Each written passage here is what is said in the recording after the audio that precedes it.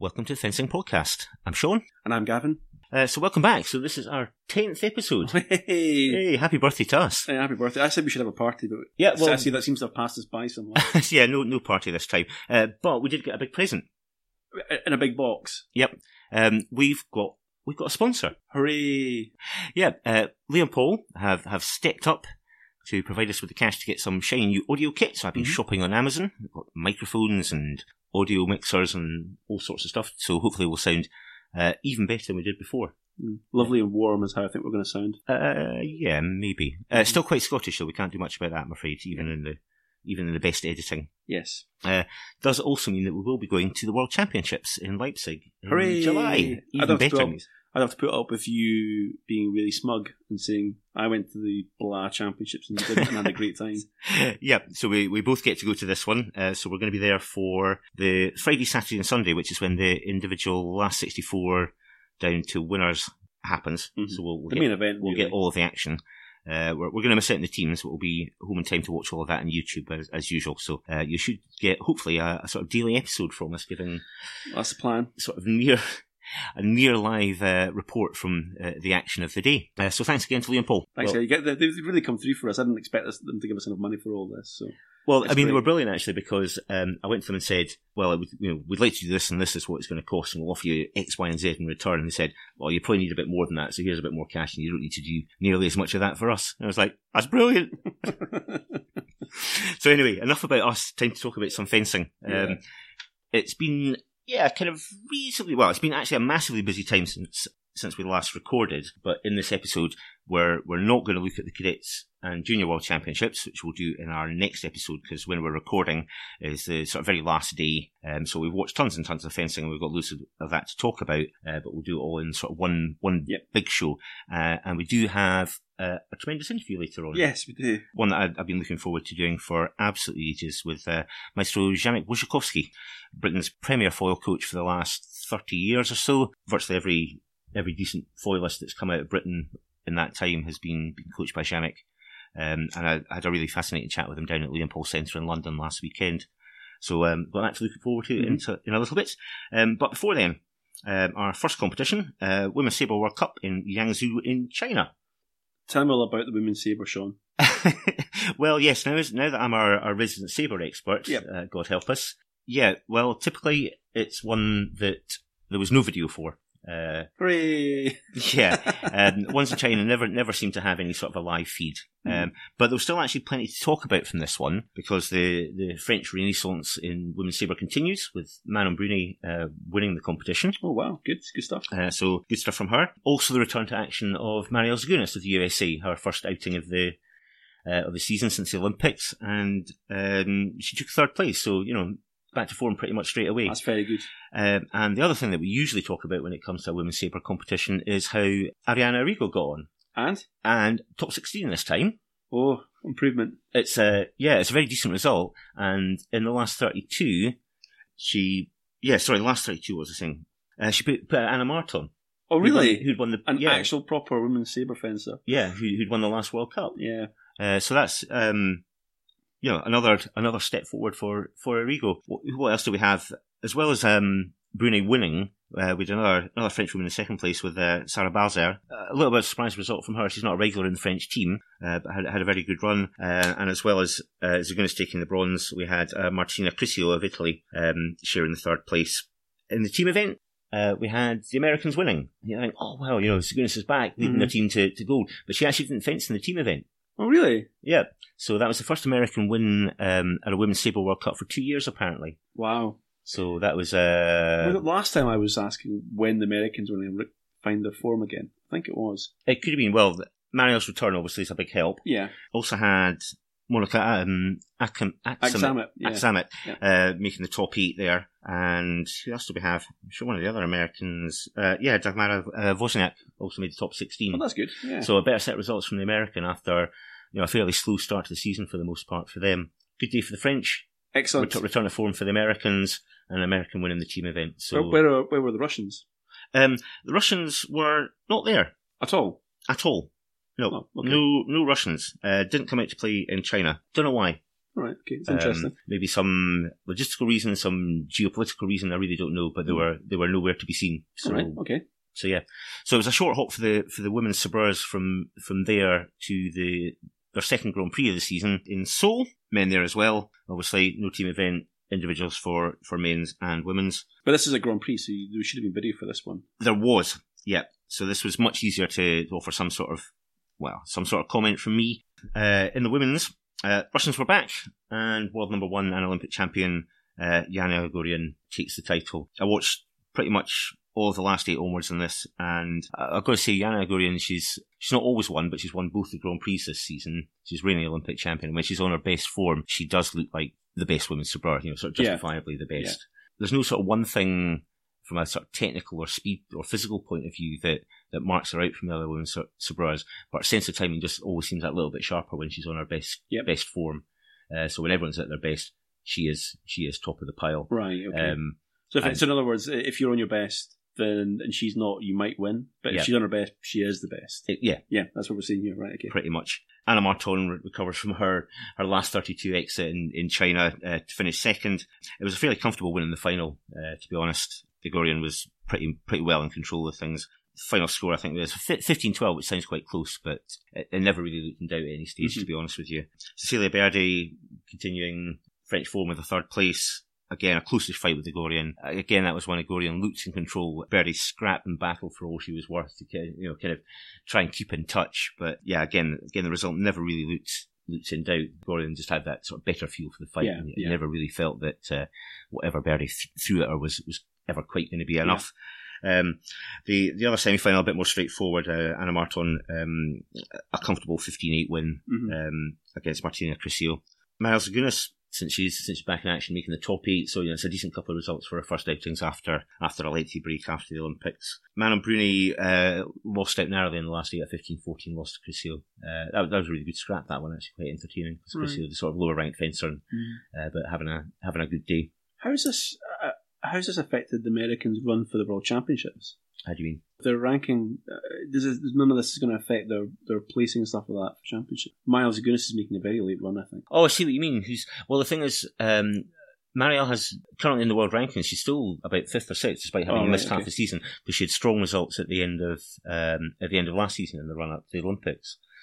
So she's still well placed, and with these two results, that's fair enough. I don't think you're going to see any huge change to the lineup for the American team for the World Championships this time round. Okay. In fact, the only one that might be under a bit of pressure is Ibtihaj Muhammad, who's really not produced any sort of a result at all. No, I did notice that she's not been quite up to speed. That's putting it mildly. I think she's fenced in something like 5 competitions since the Olympics. She's always been ranked in the top 16. Although I think after this latest one, she's just dropped out. And she's gone straight in the last 64 in 4 of them and made it through to the last 32 and gone out there in the other one.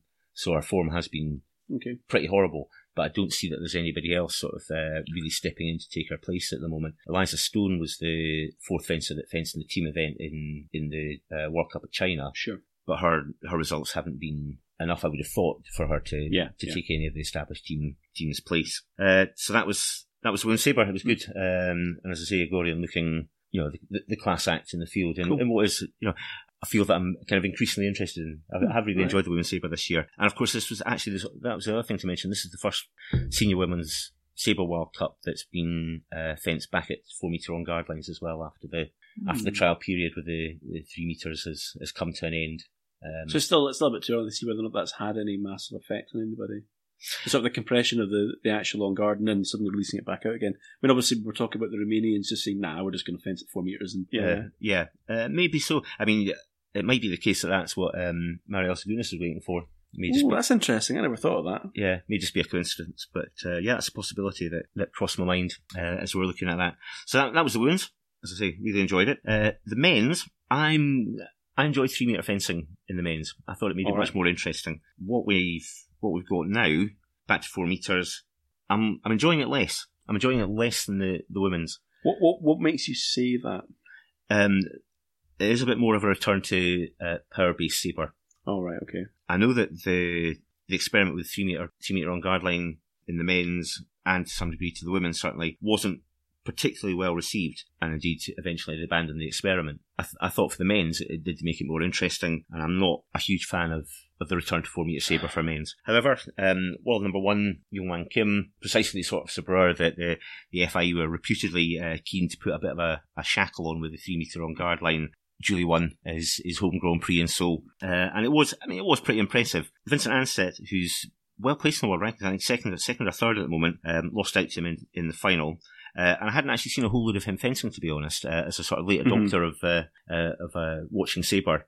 I've only really watched stuff this year. His results have been relatively patchy, and I think the one result that he had done particularly well, there wasn't a whole lot of video for. And he's actually a nice fencer, a bit more technical, far less physical and explosive than the Koreans and a number of others. And he was good, a lot of variety in his fencing. I quite enjoyed that. But Kim remains the big physical beastie that at 4 metre fencing is very, very hard to stop.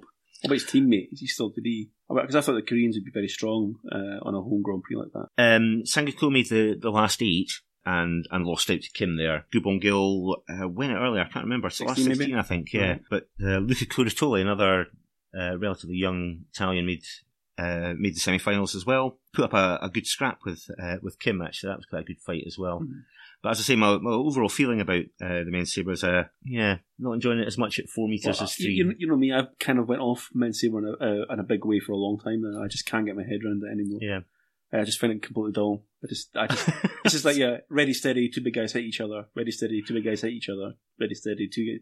I just find it completely boring. I'm not really feeling the joy that you feel for women's sabre either, but I appreciate it a lot more because lots more happens in it. Mm-hmm. You get the old-fashioned sort of phrase would be a conversation. You get an exchange of blows. There's a sense of timing and flow about it. Yeah, it's a relatively short and violent conversation, to be fair, but sabre. Yeah, so that's good. Yeah, but with sabre, it seems to be very one-dimensional. 1 or 2 actions and it's over. 1 or 2 actions and it's over constantly. Mm-hmm. And there isn't any real... I don't want to say there's no tactics because that's not what I mean. What I mean is it feels much more like an instinctive game rather than one in which everyone is... There is some sort of tactical forethought going on. It's more like you have to tic-tac-toe, pick the right move, make the right response, make the right move, make the right response. Anyway, I'm still not sold on men's sabre as a result. Okay, well, I'm going to persevere with it since you're clearly not going to embrace becoming any sort of commentator on men's sabre. So I'm going to persevere. So maybe the more I watch, the better understanding I'll have. It's changed times because I used to be a big fan of men's sabre. Mm-hmm. I really did. Used to always rave about watching at the World Championships. Yeah, because I used to find it quite sort of dynamic and interesting. And obviously, 2 big guys shouting at each other and demanding that it's their hit is quite entertaining. Like there's lights going off, everyone's shouting at everyone else, the referee shrugging his shoulders. It's high drama, and I love it. But now it just feels kind of, I don't know, again, give them lightsabers or something, make it more interesting. I don't know what it was. What, sharpened blades? What? I don't know. You need something. Exactly. Bloody chunks in the ground or something. Maybe. Yeah. So anyway, that was Seoul Grand Prix. Yeah, women's was good. Yeah, I'm not feeling love quite so much, but maybe that's just me. I'm sure the more sort of devoted sabre audience thought it was great, and Kim is a magnificent fencer. Okay, yeah. So anyway, that's enough sabre for today, Gav. You can take a breath. Can we let rip on the Budapest Grand Prix now? Yeah, go on then. Yeah, so obviously the Budapest Grand Prix is one of the big epi events in the year. It's one of the sort of traditional, popular ones from on the calendar, like Heidenheim and. Mm-hmm. I know, obviously, we've got the Europeans now as well, and obviously the World Championships are going to be in Europe this year, so it was quite a big event. So I watched quite a bit of it, and I rewatched a little bit just for this. I've got some notes to hand for it. I really enjoyed it. I thought the men's event in particular was very strong this year. It was won by Jinsun Jung of Korea. Yeah, so what we've had 4 senior World Cups and 5 senior World Cups and Grand Prix so far. 4 Korean winners, four different Korean winners, and they're all very different fencers. Yeah. So I quite like Jung. I think we've talked about him before. Well, he's been around for quite a long time. Yeah. It's funny because I was having a look at his rankings, and he's either right up there or he's absolutely nowhere. Yeah. And his ranking just seems to go up and down like a yo-yo over the last decade or so. Yeah. He's not a youngster, is he? He's about early 30s, I think. Yeah, he's early 30s, yeah. And just great. He's a French gripper, and he's a very physical French gripper. He's kind of big. Mm-hmm. He's not like the sort of gangly, traditional French gripper people talk about. And his opponent in the final was Minobe of Japan, obviously. I'm a massive fan of Minobe. You are, yeah. Yeah. You like Japanese I'll deal with my Japanese epius right now. And so he's kind of would be much more of a traditional French gripping sort of style. He's a tall guy, quite gangly. Mm-hmm. But it was actually quite a good, quite entertaining final, I thought. There's quite a lot going on. The two fences were really up for it all the way through. I really, really enjoyed it. There wasn't any particular hits or anything that I think I would actually I'd like to kind of sort of go through, but I did think that Minobu was working a bit too hard for not enough reward. Right. Like classic Epi would be, you do no work and get all the points. Less is more. Yeah, less is more. Whereas Minobu looked like he was really working hard for the points, but Young was just all over him. As soon as he twitched, he was getting hit. And it was quite a comfortable win. It was 15-9 to the Korean. Okay, yeah, that sounds pretty straightforward, unless it was a rush of hits at the end. Yeah. And now, so if you move back into the semis for a second, well, who did we have in the semis? Well, we had one of our favourite Koreans, Park. Which one? K Park. Kyungdu Park was. Okay, so the other Park. Yeah, the other Park. Not the other Park. Yeah. Who's the other Park, but the Park, the main one. He actually went up against... No, Sang-yong. Oh, Sang-yong, sorry, is our main Park. Yeah, that's what I mean. So Kyungdu Park is the other Park. Yeah. Now, this is quite a memorable semi-final because, in a sense, it was dreadful. But in the other sense, it was brilliant. It's kind of, I don't know how I feel about this one. Right, brilliant in its dreadfulness, or brilliant. Well, it started off, and neither fencer wanted to fence his opponent. Yeah. So Minobu gets one. Let's see if I can remember this correctly. Minobu gets one hit, and then neither fencer wants to fence for 3 periods, which meant that everybody had to sit through roughly 3 minutes. Is it 3 minutes roughly? Yeah. Ish, of two fencers standing, bouncing around in front of each other, not doing anything. And then they have a golden, then obviously it goes to the golden hit, with Minobu having priority. Right. And we go from him being 1-0 up to him winning 10-all. Oh, God. Now, it was, don't get me wrong, it was a terrific 1 minute of fencing, right? Because Minobu took the lead. Got up to, let's see if I can remember, he went up to 5-3. Park fought his way back into it and levelled the score at either 5-all or 6-all. And then there was just a flurry of hits to about to 9-all. Park lost, was basically went to, let me go back a little bit. It's a flurry of hits. All right. Park comes up, gets within 1 point with 1.5 seconds on the clock and is still going for it. Right. And it was a tremendous 1 minute of epi fencing. But that's all you got. It was a terrific 1 minute. Yeah. And we had to go through 3 minutes to get to it.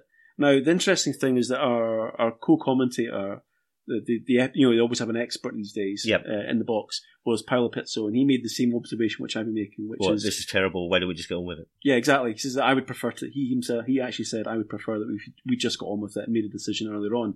Because it was decided in a minute. We could have had that first minute in the first period. It would have made no difference. So why not just do that? Yeah. And you've made this observation that the Swiss use the passivity rule as a bit of a combat effect, where they basically squash the game for 3 periods and then throw everything at it in the final minute, and it's a win or lose situation. And I'm still kind of not sold on this as a tactic, because you could just do that in the first minute. Yeah. And all you've done is waste your energy for 3 minutes. That's literally all you've done. Well, quite often what you've done for that few minutes is just bounce up and down in the spot, so it doesn't take up a whole amount of energy to do that, I suppose. True. That's very true. But, yeah, it's extremely tedious to watch. The other semi-final was actually really good. And that was against Andrea Santarelli, a European, getting a toehold there in the final four of the of Grand Prix. But it was Andrea Santarelli versus Young, and it was actually just really entertaining. I mean, Young was all over the guy, and he eventually triumphed 15-10. There was some absolutely it was just tremendous fencing. I mean, there was one hit just at the end of the period where Young hits Santarelli in the foot with a low line attack with a deception, which you should really go out and seek it. Watch that particular hit, because it was actually a terrific hit. So that was really, really good. I really enjoyed the men's. Cool. So women's? The women's one. Well, the women's one, it was okay. I watched obviously I watched this at the same time as well. Overall, it was won by Flamingo. Okay. And she was up against In-jeong Choi of Korea. But it wasn't the most exciting of finals. I mean, there was stuff happening. Passivity was called for the first period. Wasn't very much happening, but there wasn't very much that wasn't happening at the same time. It was one of those fights where it was kind of always in the middle, nothing. No one was really stamping their authority on it until the very last second. Right. And they just eked out over 3 periods until eventually Flamingo actually just became dominant and won. Okay, but it took a while to happen. It took a while to happen, and it wasn't the most exciting. I mean, Choi beat Julia Belyeva of Estonia in the previous round, 13-10. Again, it wasn't the most exciting. Right. Again, it wasn't that there wasn't anything happening. It was just a case of just lots of middle. Nobody, and then it just ended 13-10. And then Fiamingo, she beat Ayaka Shimokawa. I hope I got that right. Of Japan. Obviously, I like the Japanese. This is one of those ones where there's quite a big height difference. Fiamingo's reasonably tall. Yeah. And Shimokawa is quite short. Right. And I had that kind of dominance where, Fiamingo just looked like she was in control. But the Japanese fencer had a lot of movement and sort of interest about her. But it just wasn't up to spec against Fiamingo. Right. And really, I mean, that was the most exciting thing. If we look back in some of the earlier rounds, though, we did see some strange results. In the last day, there was it was Mankong of Hong Kong against Belyeva, and that finished 9-8.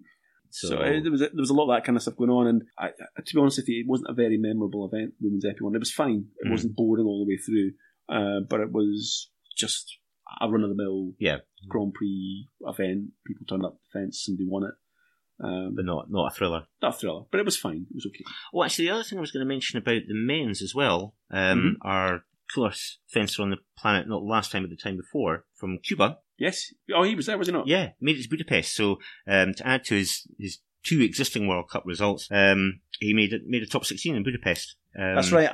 He's in my notes here. Yeah, and it was Paolo Pizzo as well was talking about this. Nobody's seen this guy, obviously, at all. Yeah.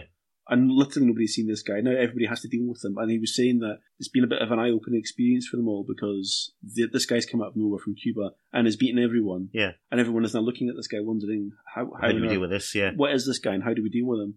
And it's been such a surprise to them that they have actually started to take note of this guy. All right. So it'd be interesting. I've been trying to get hold of him. I haven't got hold of him yet. Yeah, it's been tricky, isn't it? It's been tricky. He's in Cuba. So I'm going to keep trying. And I really, even if it means we just get a written report back from him, I'd be really curious to actually hear his thoughts and his experience now that he's been let loose on the big stage. Yeah. Yeah, no, I was delighted to see that he was there in the entry list and that's right, yeah, and producing a result as well. Mm-hmm. I mean, not quite up there with his win in the zonals and second in Vancouver, but still thoroughly respectable and moves him into the top 16. And that's the top 16 in the world rankings. It still includes the Ghosts of Christmas Past in Imre and Grumier as well. So effectively, he's up to about 13th in the world with 3 results. And he was beaten by Freilich of Israel. Right. So Freilich, sorry, I misread. That's like no, sorry, he was beat by Yannick Burrell. So I misread my notes there. Okay. He was beaten comfortably by Yannick. It was 15-6. Okay. So it was a comfortable drubbing really there. So I think Yannick's probably done a lot of research before he went on there. Yeah. But interestingly enough, it was Yannick was beat by Benobi 15-14. So okay. So again, another one where Burrell is close, but not quite getting to the win. But he's still in terrific form considering his age. Yeah. That's very harsh. Yeah. He is 78. And I think that's all that I've really got to say about the Budapest Grand Prix. Okay, that's fair enough. Oh, I was going to point out actually that it was very well presented. Yeah. Actually, I quite enjoyed it. Again, I think the FIE are getting on top of this. And it was very well presented. I didn't have any problems with it or anything like that. Yeah, Grand Prix looked good. Yeah. So that about covers it for the fencing action. So as I mentioned at the very start, I caught up with one of my coaching heroes, I suppose, the other weekend. Zhamek Wojciechowski, speaking to me at the Liam Paul Centre in London, and here's what he had to say. Zhamek, welcome to the Fencing Podcast. Real pleasure to be with you here. Thank you. So as I mentioned in the introduction that we did in the main part of the podcast, I've described your achievements, but I want to take you back to your sort of earliest memories. You were born post-war in Gdansk? Yes. So what was it like growing up in post-war Poland? Post-war Poland, well, everything was really tough. Very often we didn't have enough proper food. We have to queue for various things like sugar and bread sometimes, and mother sometimes wasn't able to give us, proper dinner. So it was like a little bit improvisation. There was this kind of feeling, because straight after the war, it was real hardship in Poland. And obviously things gradually improved. And my dad because my parents were in concentration camp in Siberia, because they were fighting for home army, and they had been detained by Russians, and then they, after 3.5 years, they came and they found my granddad, who had 3 houses in Lvov, which is now Soviet, Ukraine used to be Soviet Union. He got in exchange flat, big flat in Gdańsk, which my mother found him there, and she was already pregnant with me, so she gave birth in this flat, and I always was coming for holiday there as a little kid. But when I was 2, my father moved to Warsaw, and he found some job in Warsaw. But we always had grandparents there, and there was kind of family holiday always in Gdańsk. So kind of 2 towns which are very close to me, Warsaw and Gdańsk. Probably Gdańsk more closer. It's a beautiful city, very old, and Scottish people were employed to protect. The Scottish regiment was employed in the past to protect because it was a free city. Sometimes German, sometimes free, changing hands, And so quite a lot of Scots actually settled there. And there's a place called New Scotland, Nova Scotia, New Scotland. So there is some kind of element of Scottish culture there. Oh, I didn't know that. This is what Princess Anne told me when I was in Olympic Games 1996. Sitting and watching, it was with Fiona McIntosh. Again, I was watching sabre.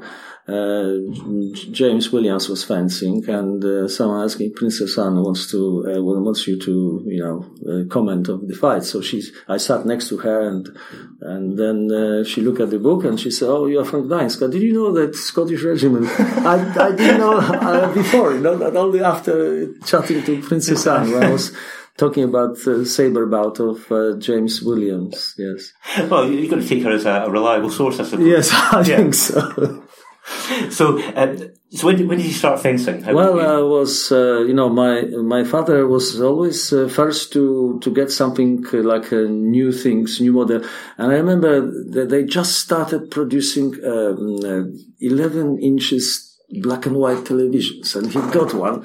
We were first in the block of flats with television, and we always had a queue of people coming to see various programs, like particularly theater. On Thursday after evening was criminal theater called Cobra, and people were knocking, and we had a few rows of chairs, and it was amazing. So we were first with black and white small screen. Can you imagine? And it was so amazing to see various production. There was Zorro every week. King Arthur and Knights of Round Table, and I was just so excited to see squashbuckling, fighting on the screen. I was jumping away on the playground and trying to do something with kids, and my dad noticed that I'm really excited about fighting with the sticks, and then one of his officers in his army, because he was commander of 4th Brigade, my father was Major Koprowski, was fencing instructor, and he came to visit my parents. And I remember he gave me first lesson with sticks, sticks which you support. My mom support tomatoes in the garden. Yes, a key. Wooden stick. And he was saber lesson. He just quinned, cut. I was hitting him, protecting them. So this was kind of my first lesson. And then he took me to to show me. Major Koprowski was working in a particular club. One club in central Warsaw, and he showed me his saber lessons, because he just did saber, and I was so excited to see such a fast movement of blade, footwork, exciting for me. And I said, "Dad, I really want to do it." And so father found a club nearby where we were living in Mokotów in Warsaw, and there was two stops by trolley bus, it's an electric bus, the tram, some people call tram, 2 stops. And little walks. So eventually I started walking there. I started with 3 times a week with a group about maybe 25 beginners, whatever, with different age group, because improvisation. We didn't have any equipment. It was just games. And for about 6 months, we didn't get a foil in hand. Right. For 6 months, just games and footwork. And quite a lot of gave up. Eventually we got a foil, and eventually I was the only one who stays from that group and carry on, because I just wanted so much. And then I moved when I was after 3 years of training, I managed to win silver medal in under 20 championships with French grip. It was, I think, 1967, something like that. And then things like my coach had to go and change the jobs, and then, and noticed that Professor Tchaikovsky was national coach for men's foil at that time, and I talked to him. Can I just come and watch, and maybe you can give me 5 minutes lesson? Yeah. So I was going all the way across Warsaw to watch national squad training, and then get my 10 minutes from very tired Tchaikovsky right at the end, and going back. So this was kind of stuff I was for 1 year. He was really very kind to me to still find time, because I was so keen to learn. Yeah.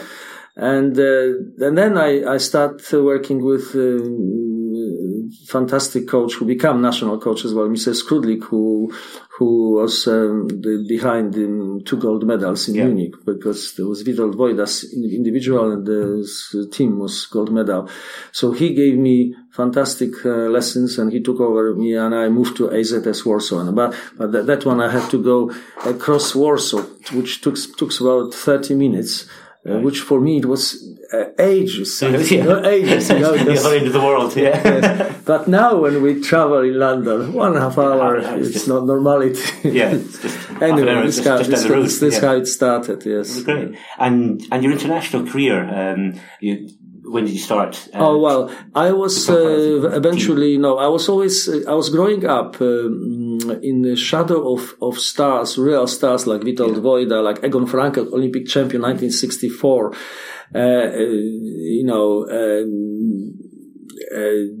Also, Jerzy Kaczmarek was world youth champion, Lech Koziorowski, world youth champion, Marek Dąbrowski, silver medalist in world championships in Vienna 1971. This kind of people. Yeah, I was always this number 4 or number 5, Right. And there was obviously Parulski and Wojda. These two were really, really fantastic fencers, and then these youngsters and myself. So I kind of always was slightly one step behind the team. And I just, but I was working really, really hard, and somehow, I had a bit of couple of wobbles, but something kept me going. Mm-hmm. And eventually I became the best foilist in Poland. Yeah. Eventually I overtook, Witold Wojda retired, and Kaczmarek and Koziorowski and Dąbrowski kept going, but I overtook them in the later stages in early 70s. First time in 74 I came 4th in the World Championships, etc. But I had a very long journey, because till about 73 I was always getting to around 24, last 32, last 48. But my ceiling was 24. I just couldn't go over 24. Yeah. And suddenly in 1973, I was tired of getting out always in 24. And I had a pool of 4. I have 2 world champions, Noel in Stankovic, and I have one German Wessel, but not Fritz Wessel, not double world champion, but his brother, who was number 4 in the team. And I thought, I can beat him, but this 2 champion, no way I can do. I mean, I was just trying to but I lost first fight to Wessel, and I have 2 world champions to fence. Yeah. And I said, if not now, then when? To myself. I just went for it, and with the focus, and I just somehow happened that I beat this two world champion. I got qualification, and this gave me tremendous boost, that victory.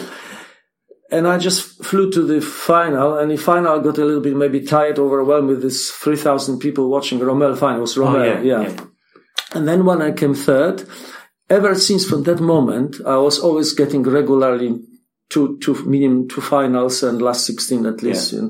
And then later on, they put to us gave us performance target in order to be in Olympic Group A, which gives you a monthly double average salary monthly. Very good. You have to, out of 5 chances, because those days were very few competitions. Yeah. Not like now. You have 8 plus Europeans plus world. Now those days, there were, if I remember rightly, no Europeans. Right. And just world, and plus 5 A grades or something like that. So out of this 5, you have to make two top 6, and 1 top 16. Right. Minimum. Yeah. And if you prove yourself for next year, you earn, you will be Olympic Group A. So I had to do it. I mean, it was quite a strong motivational factor, which keeps me going. But equally, that the fact that I make top 3 gives me that belief, confidence I can do it, and expectation as well. And so there was big kind of breakthrough. So sometimes fencers do need to have just one result, and then its metamorphosis changes. I become a different man from that moment. Yeah. So that was my career, international career. And I was, from that moment, I was really always in top 10 rank in the world. Yeah. Yeah. And then, my highest rank was 1976. I was number 3 rank. And then 1978, I was number 9, but still the highest Polish fencer. Yeah. And the reason, one of the reasons maybe I was keen to come to Britain in 1970, when I was still communist, is that the selectors, my coach went to Japan somewhere, for making money, and 2 younger coaches changed, and they didn't like me because I was kind of, it was a little bit like that, so they didn't select me, And I decided, and same time, Nick Halstead wanted me to come to Britain because Bob Anderson went to Hollywood. Yeah. Vic Leniado in Sao Paulo had a stroke. Right. Who is going to coach, And I kind of fed up with establishment, and same time opportunities. They want me to go there to Britain. So I just went like on holiday. Because otherwise, and then I just, never went back. Never went back. And when I asked me to coach British team in 1979 Melbourne Championships, my Polish passport expired. So I went to embassy, said, look, I would like to carry on working. I've got a fantastic opportunity. Would like for a few years work, and I come back to Poland later on. And they say, no, we won't extend your passport. You are not going to Melbourne, And they took my passport away. Okay. Yeah. So I said to Mary Glenn Hagan, Nick Halstead, look, I don't have passport. I'm stateless. What should how can I? So they fixed for me a certificate of identity, which allowed me to travel. Yeah. I had to have visa, but I was stateless, but I was able to travel. So I was traveling to Australia with this certificate. For next 6 years, I was stateless. Yes, 6 years, wow. 6 years. Before I applied for British citizenship by naturalization, which I got, and then I had British passport. And then when things in Poland settled, I just came back, and they gave me passport back, Polish passport back.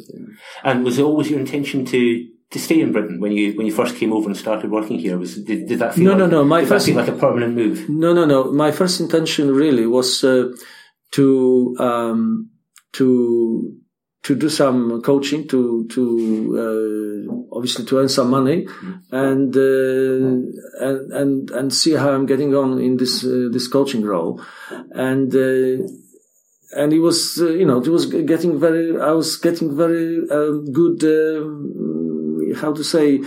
My first few years were just like explosion of enthusiasm, interest, hard training. It was very well, very well received. Very well received, yes, because, what I decided, of course, that, I have to put emphasis on the footwork was disaster, physical preparation disaster, technical preparation not very good. So I emphasized footwork and physical preparation. So I was doing like 4 training sessions. We started 45 minutes with the athletic exercises for coordination, plus footwork, and then fencing, and then lessons and fencing. And when people were late, I was refusing to give them lessons. Yeah. So they were always on time. So it was kind of a good method. Yeah. So I take it a lot of this was very new to British fencers. This was a real shock to their system. It's something I hadn't really come across before. Yes, absolutely. Yes, but it was received with great enthusiasm, because I believe in hard work, and I couldn't, I can't imagine different way. And footwork was the best, probably, weapon, really. I had when I won Coppa Giovannini Bologna, the person who writes this, he said that Polako such and such has got the best footwork in the world. I've got this written down by some kind of, people. So I was able to give it back a little bit. And people with just by improving really footwork and physical fitness and a bit of obviously fencing, they already start making kind of noticeable results. And then the setup was that I was giving lesson during the day in Land Pole Center on top in Holborn. Squad people coming for lesson, and then afternoon I was going to the club, South Pole 3 times a week, and one time in the Beaumont Center was squad training. Yeah. And then I introduced some weekends as well, because we have more weekends free because there was slightly less competitions. Yeah. And then I introduced the training camps in Penzance. Linda Martin's dad had got a friend Mr. Manning, who was running a YMCA in Penzance. And he organized for us fantastic, there was lovely gym, and I did really very hard trainings. We get up in the morning, running on the beach like chariots of fire, then then having footwork, and then breakfast, and then fencing again lessons, and all. It was really, really very exciting, and it was quite a lot of enthusiasm and interest. And Donny Mackenzie used to go there. Yeah. Did you find making the transition from being a fencer to becoming a coach kind of almost an instant jump of working with well, perhaps the standard wasn't particularly high, but kind of the best in the basically, in the country. Transition was quite easy. I had some experience coaching in Poland. I started a young group in my AZS Warsaw club.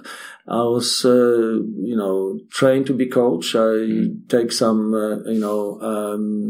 courses. I finished Academy of Physical Education, and within that, I had to pass all 3 weapons, how to coach all the 3 weapons with the people who are in charge. And also I went for 90 hours, very intensive coaching course in Poland for Olympic coaches, but overall across all disciplines. Discipline. But there was Professor Tchaikovsky lecturing there about fencing, and I then spent lots of time with Professor Tchaikovsky as well. When I was already in Britain, I was visiting him in Ireland when he came, and we discussed. I spent lots of times with various coaches, of course, because it's permanent education, and permanent education, if always wants to, improve and always wants to be hungry. That's the only way to be good in anything, including coaching. If you stop, then if you stop, go back, no problem. So that was so transition wasn't that good. However, you learn. I learned a great deal while I'm always still learning, but I learned a great deal while being already a coach in Britain. I wouldn't coach the same way now as I was coaching 38 years ago. I think it was, oh my God. When you came to me, that's quite a long time. First of all, there was different, slightly way of fencing. It was marathon fencing, first round, second round, third round, and the repassage. By the time you get to the final, next day, over 2 days, it was different type of fencing. And also interpretation of rules has changed, equipment has changed, timing, all this. So obviously we have to... sort of evolution of the sport over the years, Yes, things are changing slightly, yes. So you kind of touched on it a little bit earlier, I think, when I was going to ask you, do you have a coaching philosophy? Do you have sort of certain ideas that are central to the way that you coach and things that you emphasize with the fencers that you work with? Oh, yes. I obviously, during these years, I try to kind of gather all information, what works, what doesn't, and formulate some kind of principles, which helps me with my coaching, everyday coaching. And there are numerous principles concern pure coaching, concern training, and concern performance.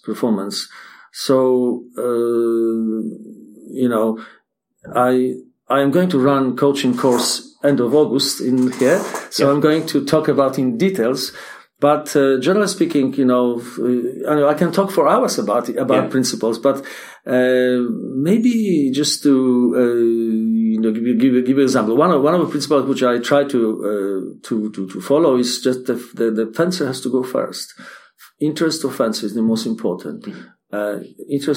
Personal interest of coach should be pushed away, because very often coaches put their own interest first, and the fencer is just a tool And that's wrong philosophy. That's wrong attitude approach. So I try to always respect fencers' needs. Always always put ahead his whatever he needs. It's the most important rather than what I need. That's to be selfless. Really, Coaching is selfless. Coaching is giving. And of course, paying attention on kind of development, in a kind of pure coaching, lesson development, feeling of distance all the time. Coach mustn't forget about development, that feeling of distance.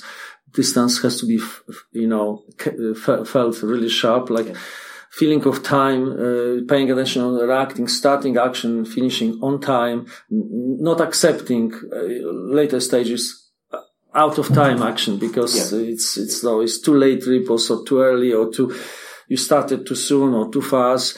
Emphasizing things like slow beginning of preparation of attack, rather small preparation rather than big, obviously. All these things which contribute towards effective fencing, which over the, so I try to this and vary actions in the same situation, same tactical situation. If you expect situations, then you don't do always one thing. You try to teach people different at least two alternatives, so opponent is not sure.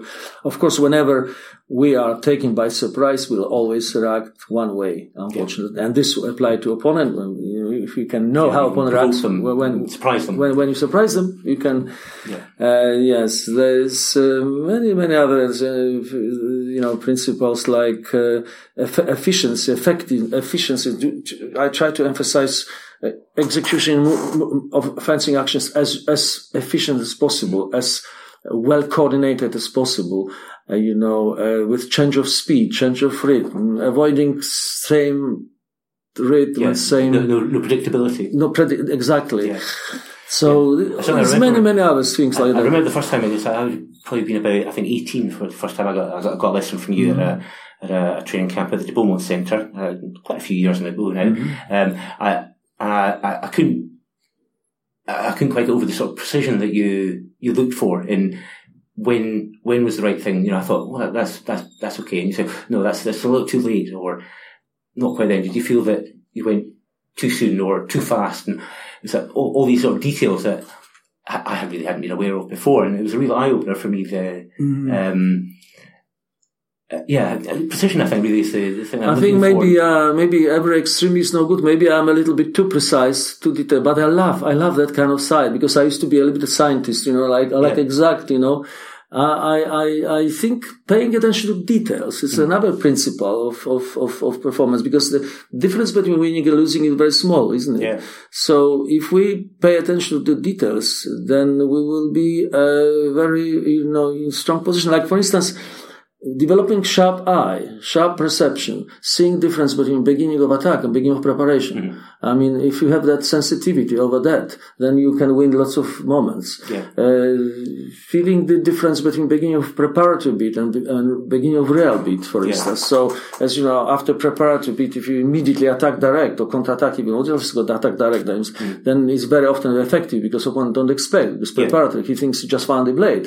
And it's just counterintuitive. You want to find blade back, but no, you can actually go direct, providing that you read it correctly. So the sharpness of perception, seeing those small differences, in my opinion, is very, very, very crucial.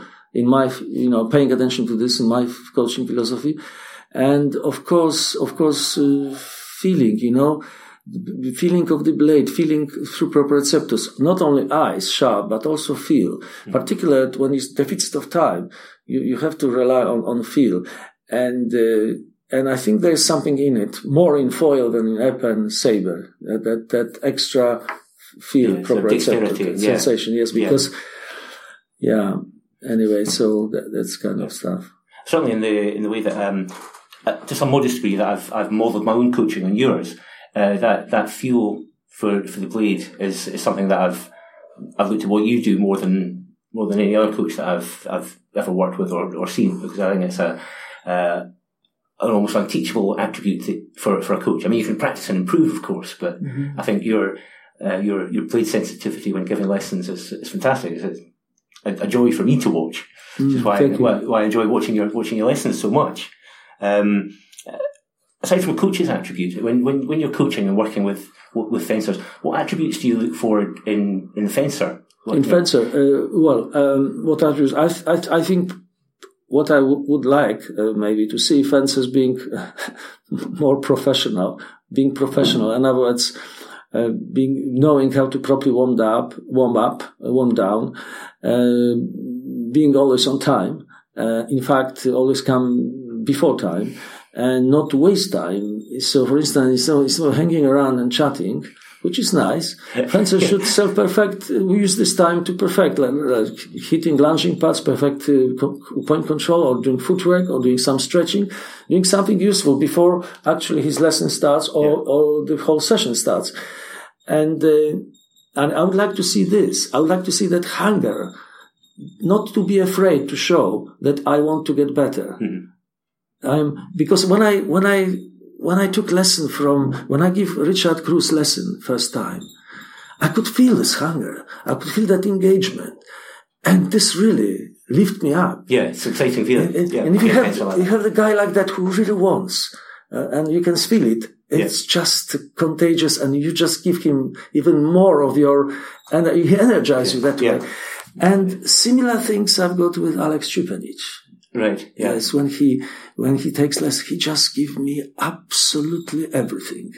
110%. He always wants to do more than he can. Yeah. And this is so inspiring, for the coach to have this kind of students, and Richard Cruz as well. And this is what I would like to see, that openness with not cover, not trying to pretend that you don't care, you are just cool guy, No, show that you want to get better. Passion for it. Yeah. Passion. That's right. And attribute. I want also obviously make fencers to use as much as possible thinking and intellectually kind of engage intellectually into their process of training, as well as perfecting themselves as well, and develop that desire to win, strong desire to win, but with focusing obviously on process, what to do to win, focusing how to get there, but he must know where to get, because so it's good to have an outcome goal, but you have to focus on process. How to get there. That's the key. Yeah, if you follow the process well and you understand what the process is, then the outcome goal will be achieved. Outcome will be more. Whereas only having the outcome goal and not knowing how to get there, you could go anywhere. You might be lucky and hit it, but not always. Okay, so if I had to ask you to give a bit of advice for coaches on what their focus should be, what their process should be, if you like, and also advice for fencers. I suppose you kind of covered it to some extent, yes, but maybe reinforce this that both coaches and fencers really should develop or approach their sport, and this should be really natural. They shouldn't force themselves, but to have a passion and joy and enjoyment and passion of doing this, participating even in the highest level, like Olympic Games. It should be still passion and enjoyment, rather than kind of threat or something negative, fear of not delivering result or something like that, fear of losing, that's negative, that's disaster. So I think turning negative emotions, recognizing them into positive emotions as much as possible, because that's energy. It's just how you turn this into the right direction. And obviously, as I say, intellectual engagement and as I say, focusing as much as possible process of being there, being in a moment during the performance, yes. And, constantly be hungry for self-perfecting. So striving to perfect your mastery all the time, focus on getting better. Don't be happy with status quo. Never be happy with status quo. If you can make state that hunger all the time, then that's great. That's not always possible, because sometimes people get a little bit complacent. Yes. Yeah. So you reach a certain level, you might think, I'm quite good now. Yeah. And some people are satisfied with that. Yeah. Yeah. But it depends. You have to set yourself constantly higher higher ceilings, if you like. And also same that complacency after scoring sometimes. Sometimes when you score a touch in competition, you're a little bit quite happy with yourself, and you just kind of for a moment kind of relax. Yeah. And then opponent hits you. Then you work out. And then instead of straight away, next one. And this habit as well, I try to develop in fences. So focus immediately after you score, focus on next one, next touch, because just rather analyze, I just scored, fine. What a wonderful touch I scored. Yeah. No time. Not just one, go and get some more. Yes.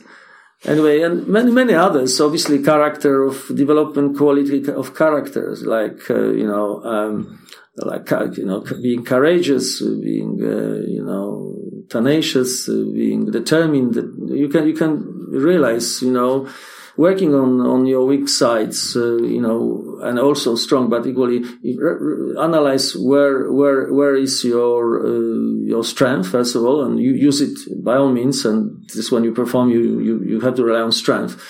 But equally, when you have training time, not performance, training time, then you try to work on your, identify weaknesses and work on your weaknesses, to improve, to improve your game. Yeah, both coaching and fence and coach are almost on like a team, they're on one boat, they're on one journey, and they are both sinking and both floating, both making progress. Yeah. Yes, yeah.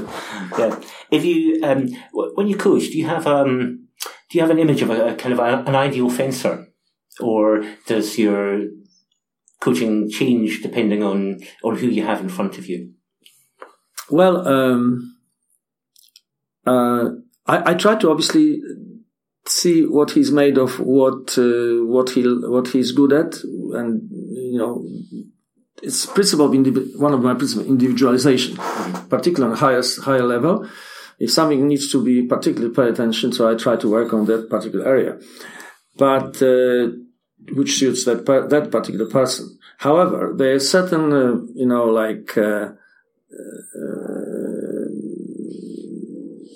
base, certain methods, certain exercises, which can be good to anyone at any time. And this is my kind of base. Mm-hmm. And then I just go individually to how I see what he's, for instance, his point is too big, then of course I tidy it up a bit. If his hand is too heavy, I try to make it a little bit lighter, better coordinated, and if his point is slow, I try to speed it up, of course, because some people don't use fingers enough. They just go like from elbow. It's like a club rather than clubbing. Yes, we call it clubbing. Yes, and things like that. Yeah. Okay. Now we've talked a bit in the podcast about the end of British Fencing's World Class programme, and you've obviously been heavily involved in that, producing virtually all of the top men's foilists in the UK for the last nearly 40 years. Before I talk about the World Class programme specifically, what's your vision of world class performance?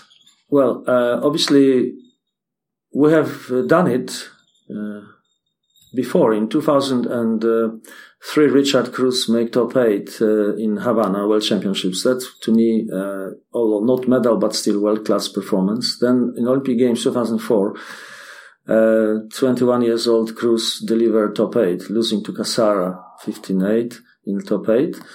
Perfect, beautiful performance, and it was without funding. Yeah. So we are back to the same situation.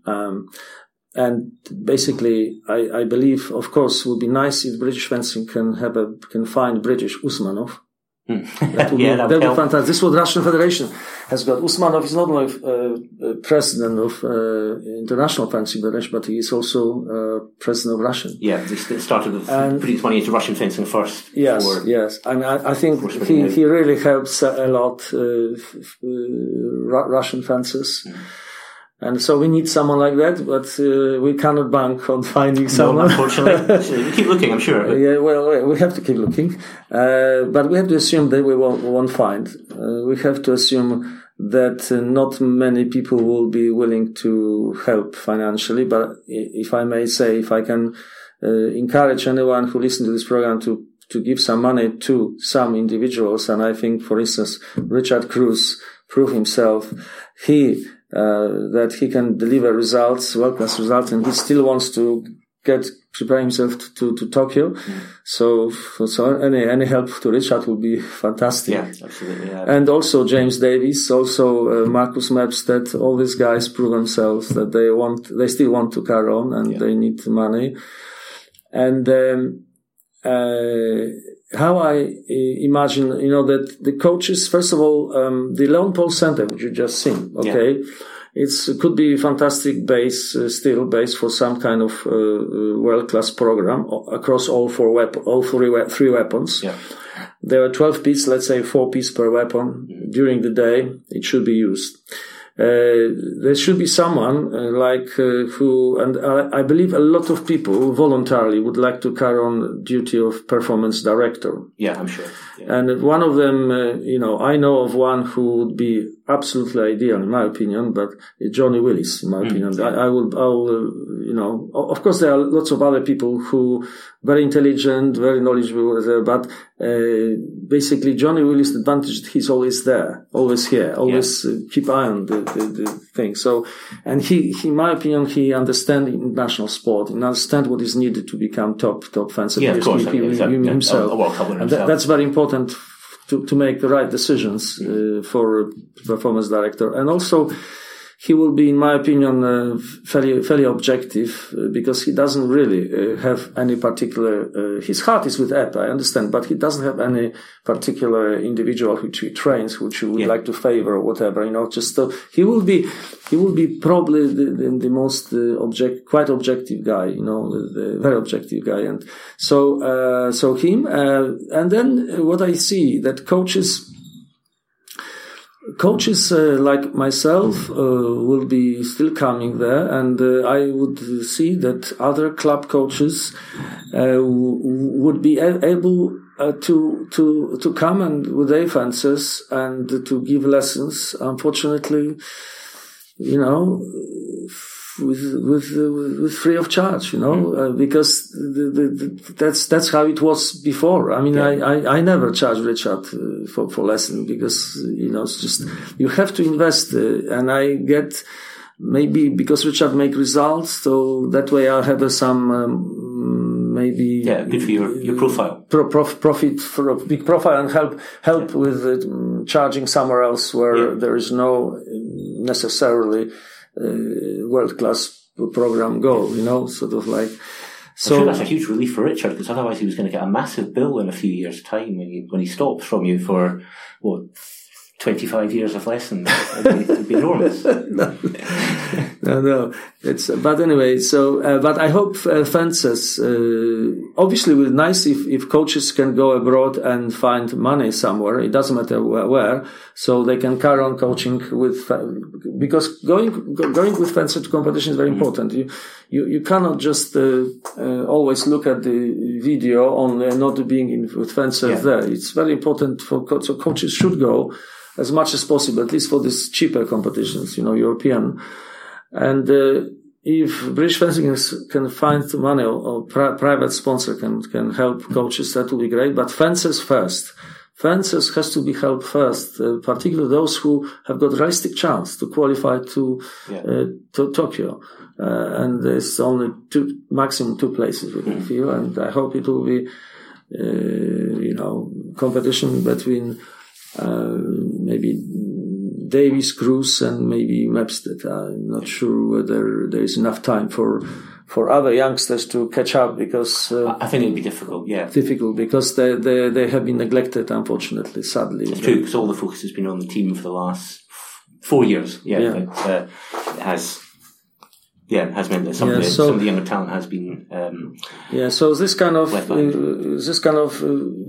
as long as Richard Cruz, for instance, is training there, and he'll be training every day. There's only, and I will be there every day. So that's the base for good training, because Richard will fence anyone, and they have to be very professional. They have to do warm up by themselves, not waste time They should have a program from SNC coaches or from their own coach, physical program, which they can do outside before or after. Yeah. But when fencing comes, I think between, say, 11 and 1, they should fight hard and, and Fencing Richard still will be such a great platform for a lot of people's other fences to improve. And also, I believe in international involvement. I believe engaging people like Tofalides from Cyprus now, engaging in the training process people like obviously Čupenić, people like Samandi, who is now in London. Samandi, who is a very good fencer. He's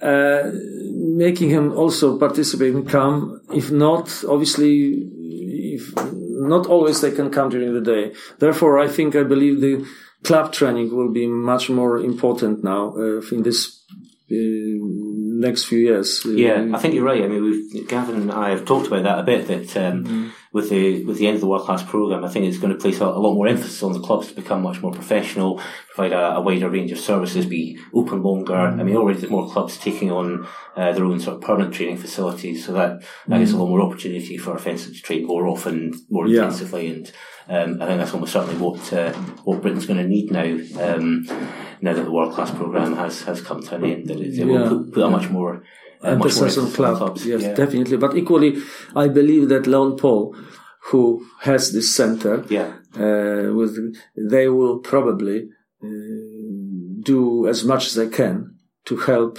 maintaining some kind of structure, which we had before, in hand on the center during the day, So, and I believe Richard will be coming here, and I'll be coming here. So, and there's other fencers like Čupenić.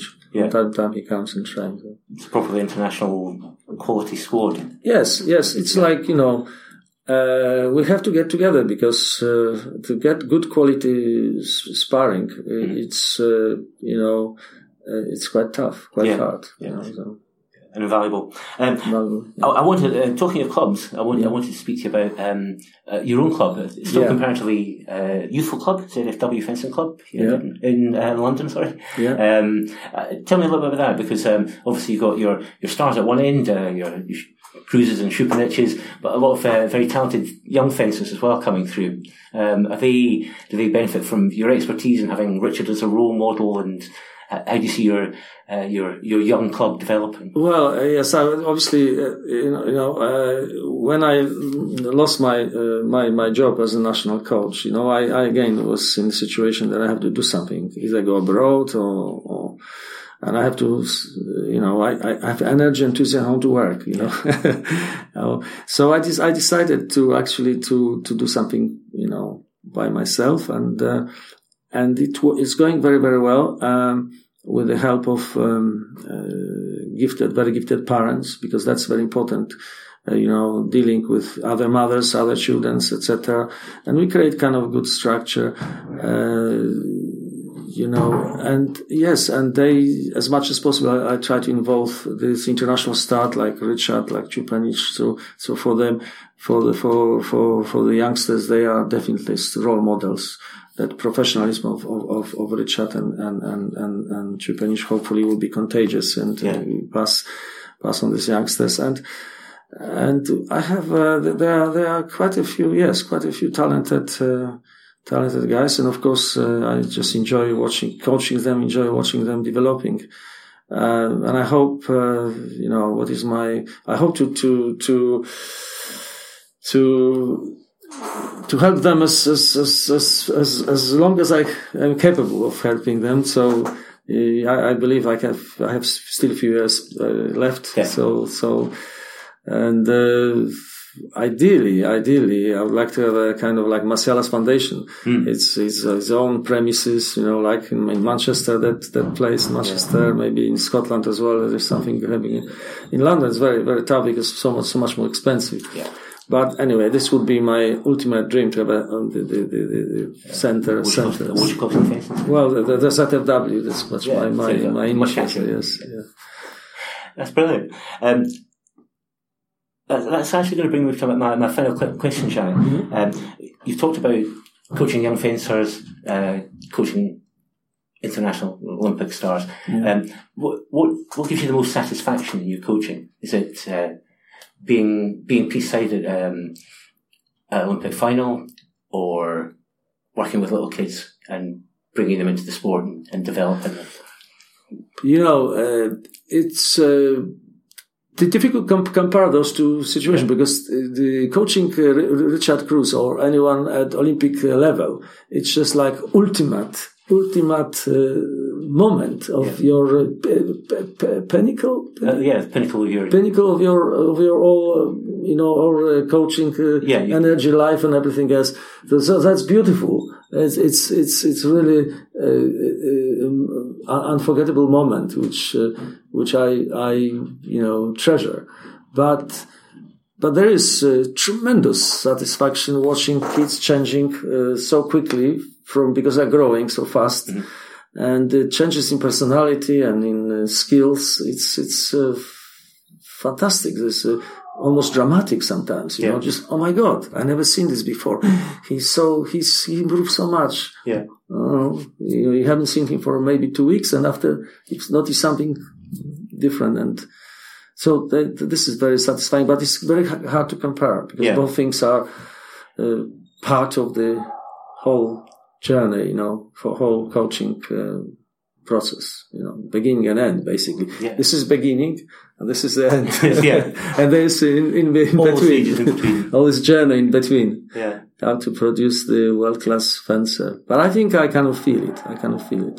Well, congratulations. Another good interview there. He's quite an interesting guy, Zhamek. Yeah, he's fascinating. I mean, whenever I speak to him, I always come away from it feeling kind of inspired and uplifted.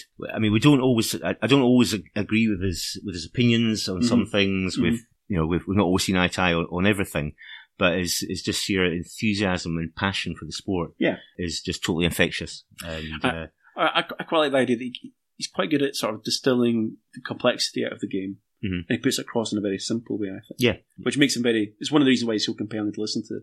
How many coaches have you ever spoke to really boring about the way they speak to about fences? I know that I can be extremely tedious. Yeah. Well, there you go. Me too. So it's fine. Whereas Zhamek doesn't have that. No. Yeah, it's a fantastic quality to have, and one that shows in the results that his fencers produce I love year after year after year. I love the fact that he was stateless for 6 years. I think that's that. It's quite good. It's quite a good anecdote, that one. Yeah, I mean, I've known Zhamek for a long time, and there was bits and pieces of that interview that I didn't know about his life and how he ended up in Britain, and what that whole process was like. I really enjoyed the interview. Yeah, it was good. So I think that probably just about wraps us up for this time. Okay, but we'll be back probably quite soon with our roundup from the Cadet and Junior World Championships, and I have another interesting interview lined up for just the day after we're recording. So I'm quite looking forward to that one, and you should hopefully hear that one in the next episode as well. So thanks very much for joining us. And thanks so much from Gavin. And Sean. That was slightly done, Gav. And we'll speak to you again soon. Thanks very much. Thanks.